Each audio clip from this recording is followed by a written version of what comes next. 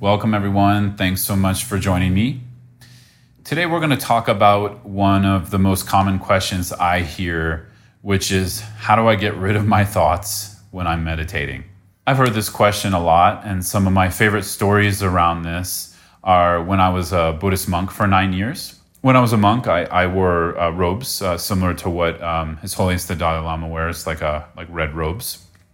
And I would just do my daily activities, do my life in my robes, go to the grocery store. If I'm traveling, I'm going through an airport. And often people would, wonder who's this, strange looking Buddhist monk, because I'm obviously not from a traditional Buddhist culture. And so, they were wondering, is this guy really a monk? And so they would come up to me and say, hey, are you a Buddhist monk? And I would say, yeah. And often people would ask questions around meditation. And probably the number one thing I heard was people really aspiring or wanting to meditate, but they just had this, dilemma that they can't stop thinking. So I would often get this question, I'd love to meditate more, but I just think too much and I can't, stop my thoughts or get rid of my thoughts. And I would just gently say to them, look, you don't have to do that.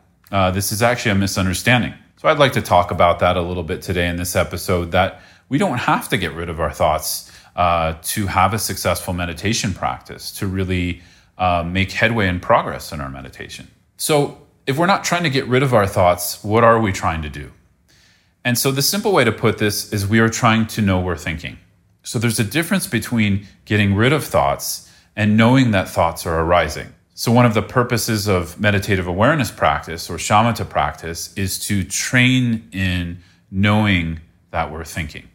So obviously, in order to know we're thinking, we can't sit there the whole time trying to block thoughts.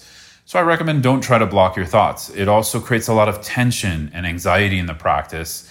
And it sort of ends up in this battle where we're fighting our thinking mind. And then we end up, after our 20 or 30 minutes of practice, just thinking we're a terrible meditator. So please don't do that. I've seen a lot of people do that. And I really want to help people to avoid going through that type of suffering in their meditation practice. So if we're allowed to know that we're thinking, what does that mean? So what that means is that in meditative awareness practice, at least within the lineages I practice in Tibetan Buddhism, we are centering awareness. And when we center awareness, it's not so much about a concentration or a focus where we're pushing thoughts away or where we don't have to think at all.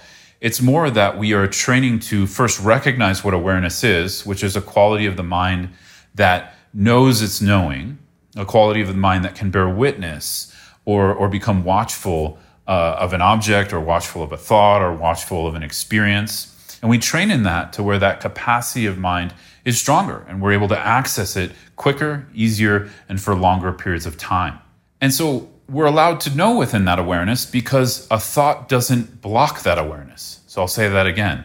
We're allowed to know within awareness because a thought doesn't block awareness. What blocks awareness then? What blocks awareness is losing awareness. And that's what we call distraction in meditation. So actually having a thought and knowing there's a thought does not mean we're distracted in meditation. So distraction is when we actually lose awareness. Distraction is when we have a thought, we follow after that thought, and that thought turns into another and another and another, and suddenly we're ruminating in a whole story about yesterday or lunch or whatever is coming later today. In this sense, knowing there's thought is not distraction. It's when we get carried away by thinking that we classify that as distraction in meditation. So what I really recommend here is to eventually familiarize yourself with awareness. Now, if you're more of a beginner to meditation, that's pretty challenging. So you may want to focus on something like the breath and just bring your focus and concentration to the breath for short periods of time, being really lenient with the results you're getting out of practice. Another way to say that is just have low expectations for your practice in the beginning and just train in that. So you set up a period of time, 10, 20, 30 minutes, whatever you want to do, and you train in that in short periods, 1 minute, 2 minutes at a time. Now, as your ability to calmly abide with some focus and concentration grows, you're going to start to notice this quality of mind called awareness. And it's a sense of watchfulness. It's a sense of almost like another aspect of yourself that can watch the breath, watch what you're doing, that not only is focused on the breath, but knows that you're focused on the breath. So I talk about this a little bit more in previous episodes on what is meditation, also a guided practice I did on meditative awareness. So you can go check those out if you want. As well as I have a lot of free resources on my website at scotttusa.com. As always, leave a comment here. Feel free to ask me a question. Let me know what's going on in your practice, or you can reach out to me through my website. So thanks so much. Wishing you all the best in your practice.